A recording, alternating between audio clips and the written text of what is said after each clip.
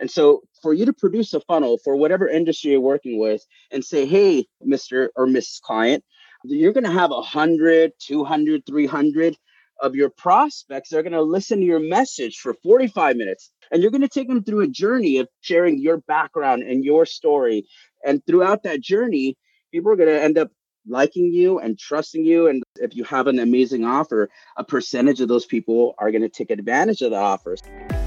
Welcome to Fascinating Entrepreneurs. How do people end up becoming an entrepreneur? How do they scale and grow their businesses? How do they plan for profit? Are they in it for life or are they building to exit?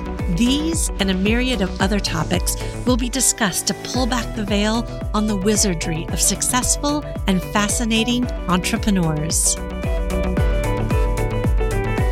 I've written a book, a memoir that starts with my challenging upbringing with all the twists and turns and inflection points, including saving my company due to the pandemic.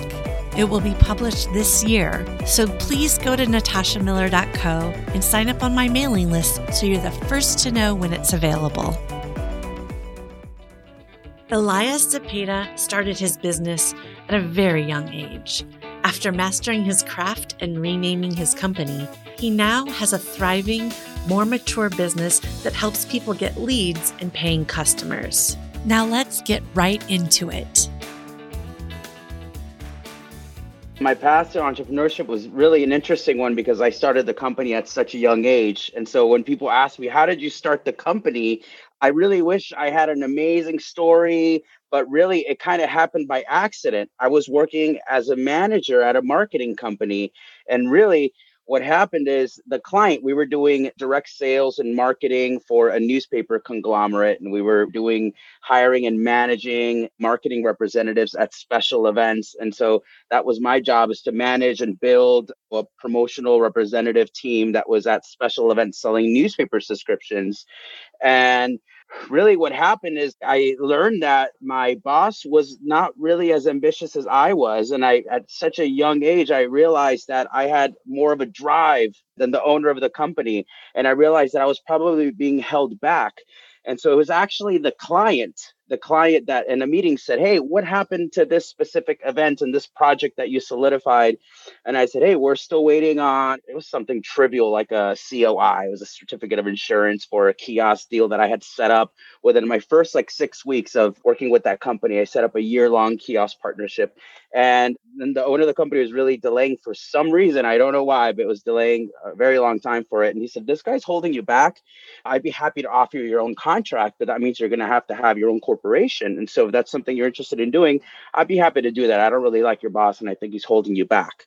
And how old were you at this time? I was 20 years old. It was kind of scary for me. I remember I called my father and I asked for his advice, and I said, should I do it? I don't really know what I'm doing. I think it's a cool opportunity, but is my boss going to hate me? And he did. He really did. He actually came to the house and was knocking on my door, and I'm hiding in my bedroom.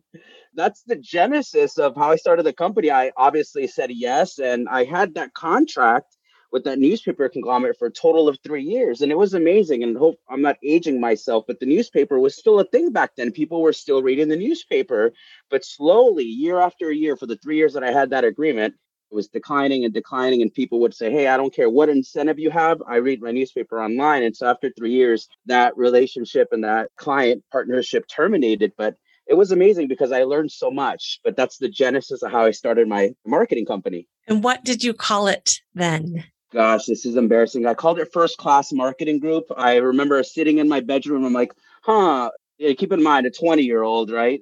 What sounds really official? What sounds super legit and corporate? So that's the name that I came up with after maybe brainstorming 30 names. And that's the name I really came up with initially. And I had the name really until not that long ago, until 2019 is when we rebranded as Need Clients Now. But that was how I came up with the name. What sounds really official is really what I thought in my mind. You just said that you had that name for so long, then you rebranded, and your company name isn't expected. It's not an expected name. And how did you come to Need Clients Now as a business name? It really comes down to the experience. At the end of the day, as a marketing provider, as a marketing agency owner, at the end of the day, what people want is they want to grow their business. And in order to grow their business, they need clients. So over the years, that's what I realized, because the first 6, 7 years of the company, we were what is called experiential marketing. That's what we did. We did a lot of special events, and I love events, and I'll probably never stop doing events in my lifetime. I'll be in the senior citizen home producing events for the senior citizens. I really think so. It's just a passion of mine. And so as an experiential marketing agency, it was amazing. But anytime I'd meet someone at networking events or really anywhere, and they say, "Hey, oh, you do marketing. Could you help me get clients?" And I'm like, "Oh, I can put on an amazing event, and I can staff your events, and I can come up with experiences." But really, at the end of the day, I really think small businesses, they need clients, and they need them now. That's really how I come up with rebranding to Need Clients Now. And what we do now is we do funnels as a service. And so we build, produce funnels, and we do a done for you service. And we're not just producing it, we're driving traffic to it. And so what we do really brings results for the companies we work with, and it brings them quickly, because at the end of the day, when you do marketing, there are some marketing initiatives and tactics and services that really can take a long time, like maybe video content and SEO and blogs, and probably hundreds of other marketing services that might need that traction. They might need 3, 6 months for you to actually start seeing results.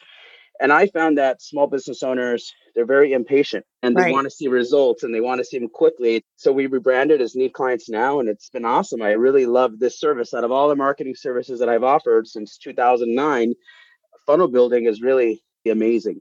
So let's talk about that. So describe what a marketing funnel is for those who don't know. I really ventured into digital marketing, immersed myself in traffic and conversion, learning from ClickFunnels. But before that, if you would have said, Natasha, describe your marketing funnel, it'd be like funnel, like funnel cake. So Like describe what oil that change? is.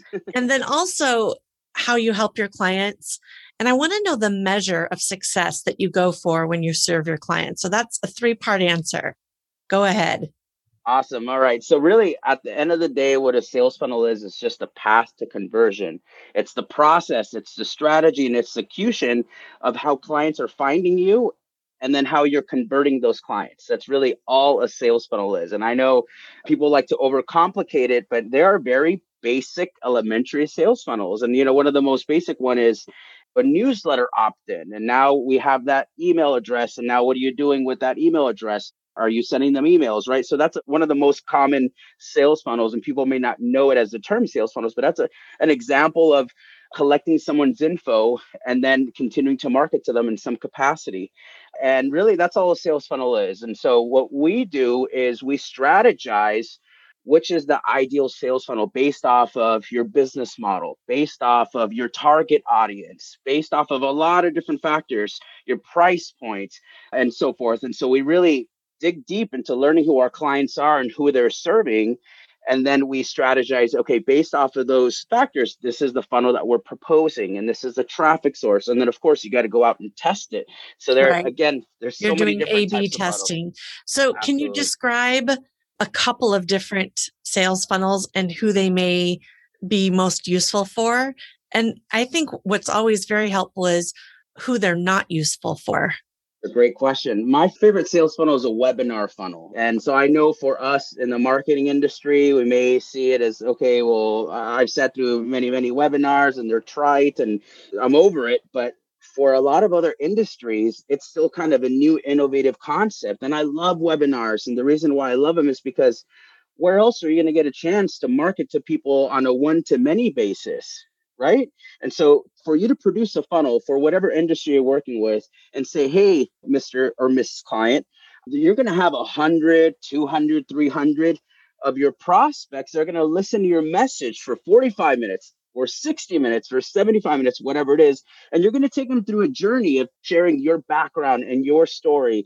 And throughout that journey, people are going to end up liking you and trusting you, and they're obviously going to know you after spending so much time with you. And then, of course, depending on the business model, depending on the target audience, if you have an amazing offer, a percentage of those people are going to take advantage of the offer. So you asked earlier about what are the measurements, right? At the end of the day, That's what matters. What are the results? So when we do, as an example, using the webinar funnel, we have various KPIs. Number one is how many people are registering. That's important. You're not going to get a lot of attendees if people are not registering. And so we have the capacity to What is generate the hundreds. attrition for registration versus showing up? What is a really good attendance rate? If 1,000 people register, what is a successful number that attend?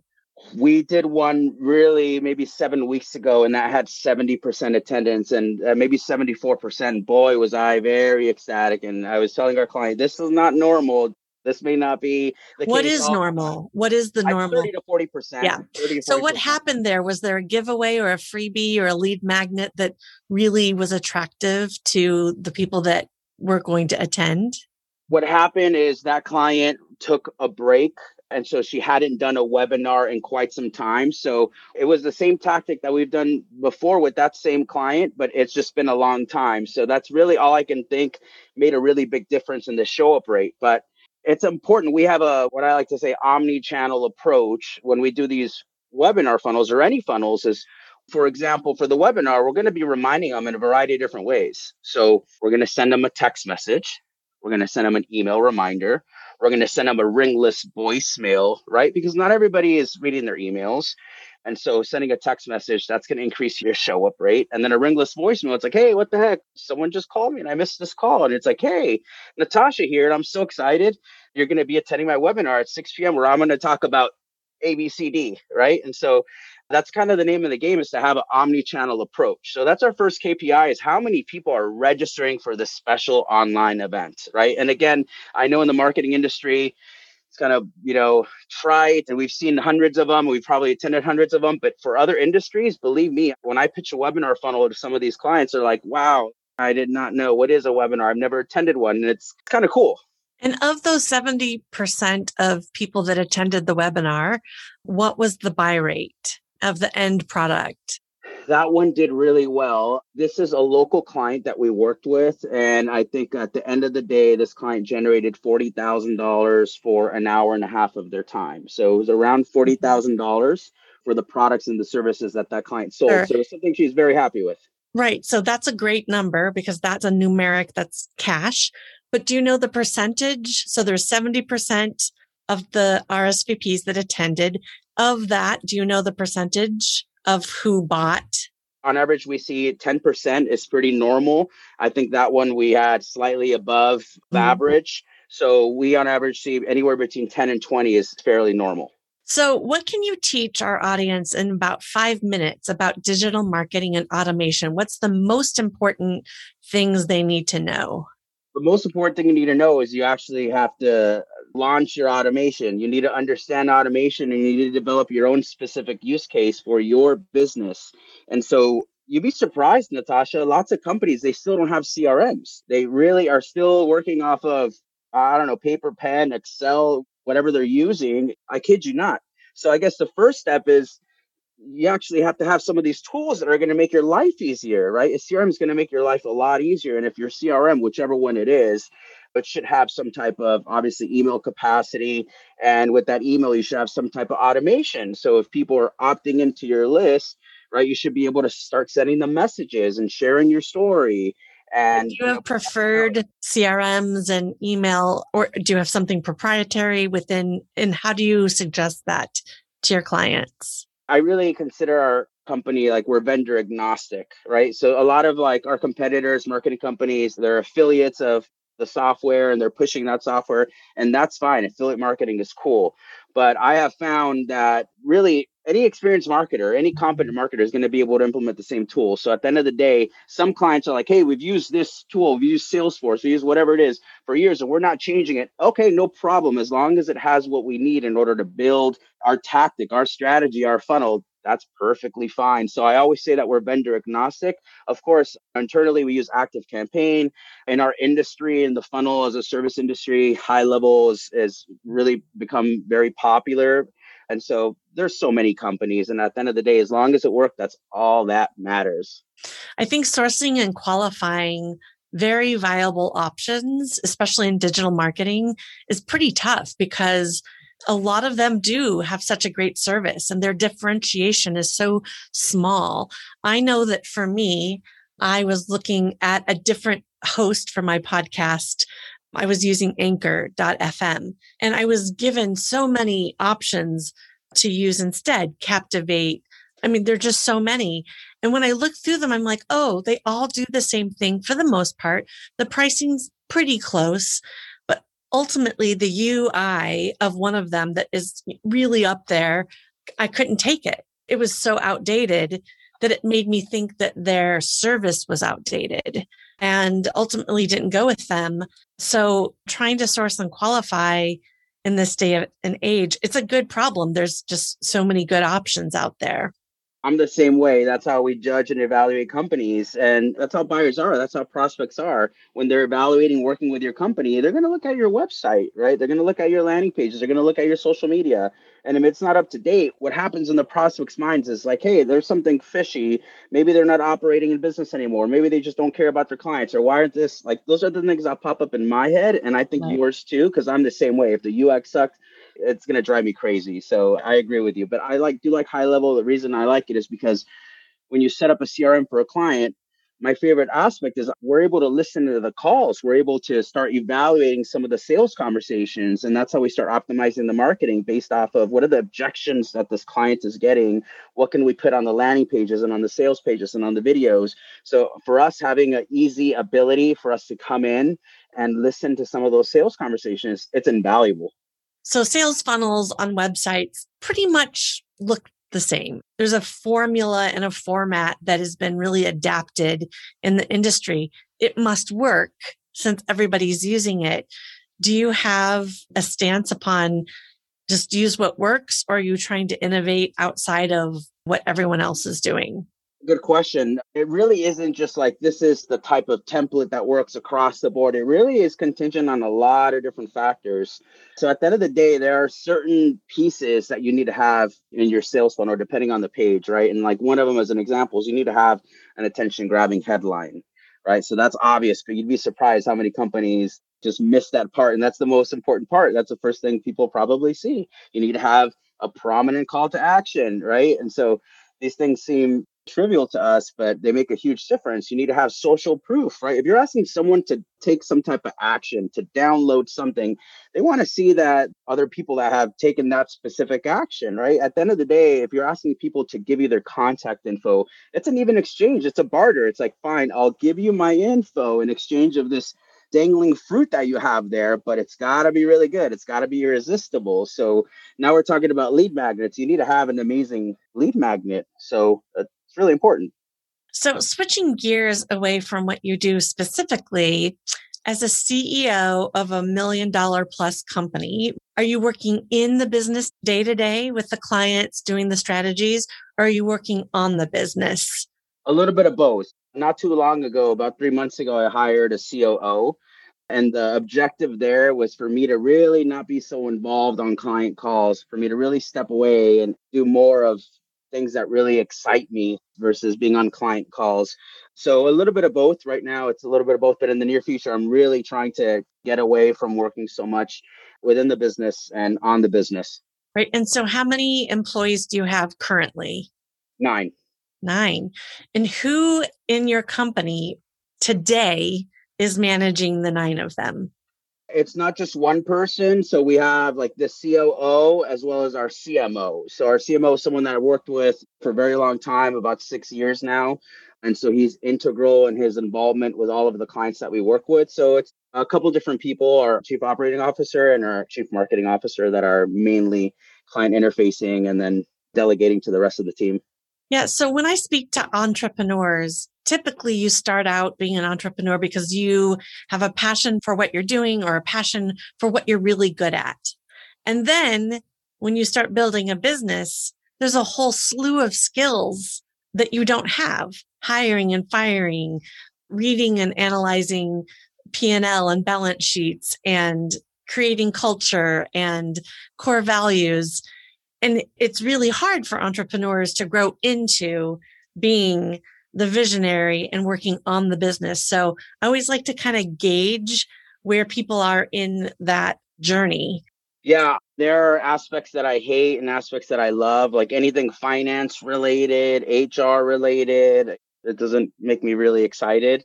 Oh, and then project managing either, right? And that's kind of why I brought in a COO to help with those efforts.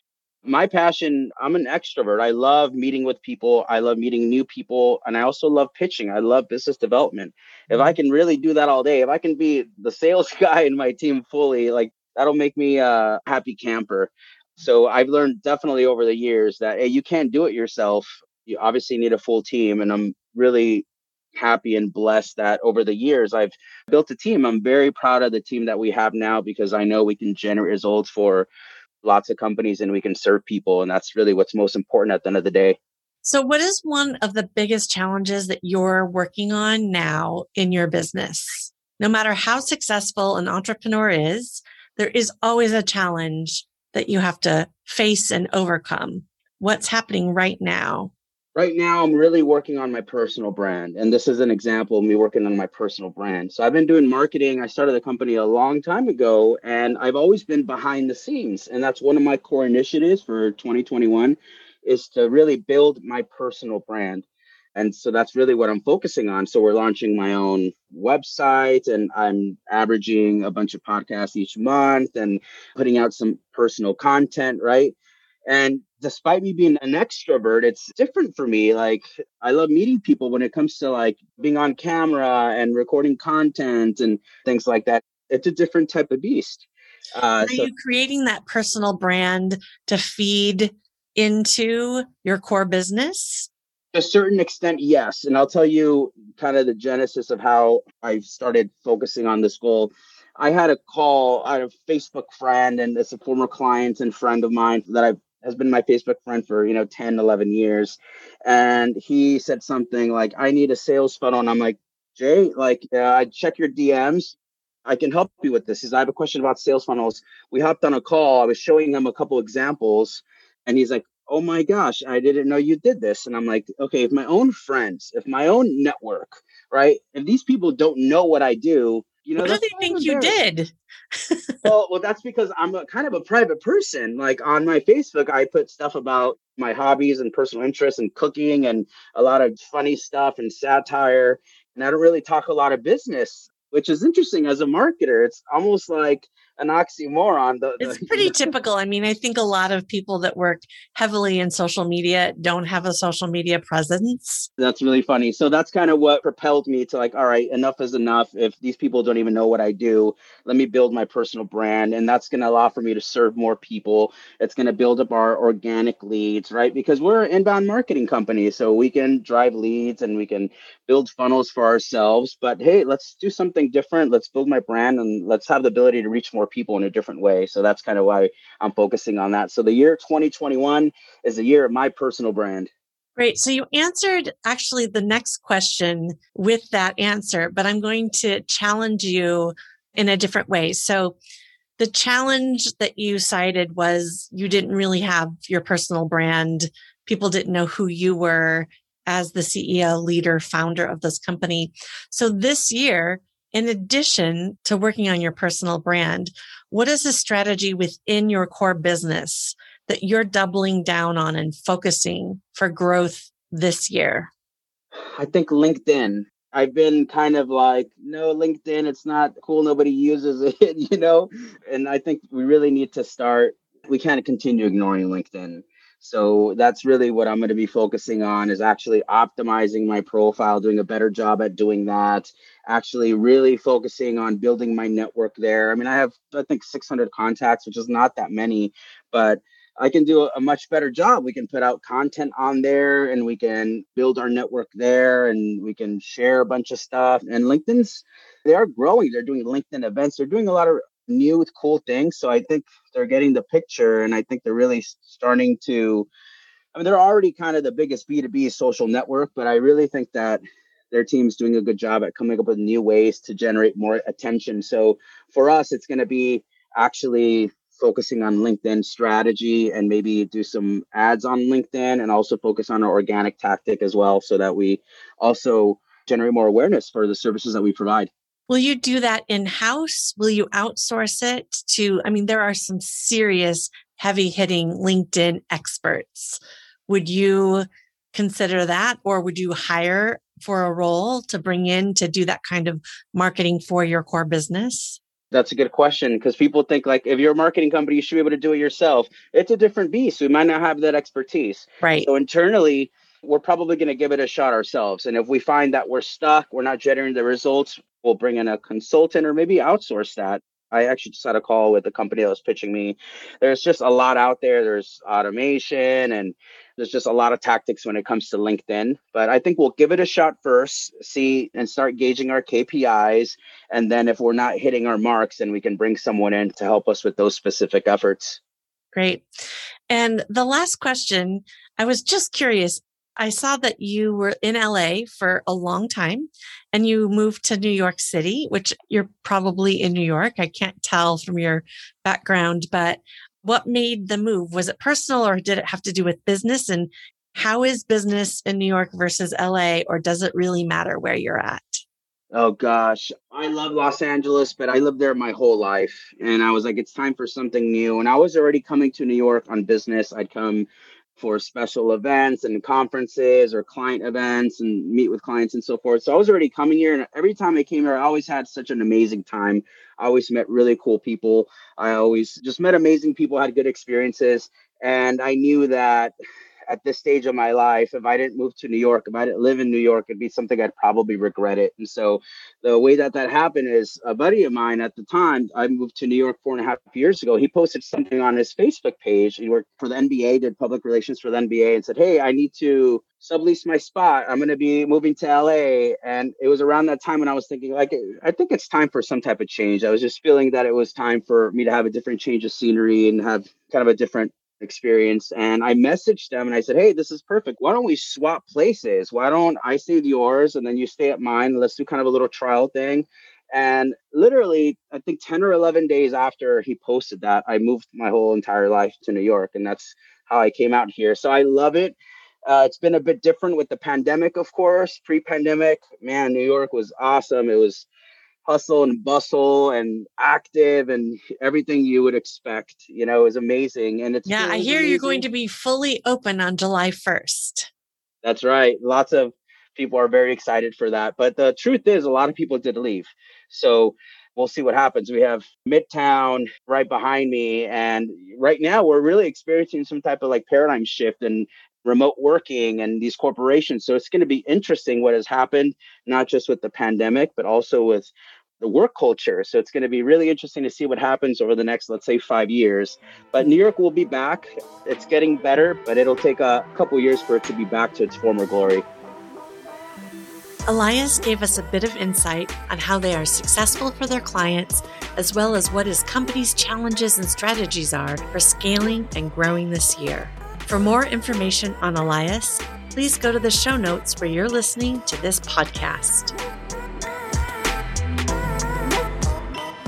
For more information about me, go to my website, natashamiller.co. Thank you so much for listening.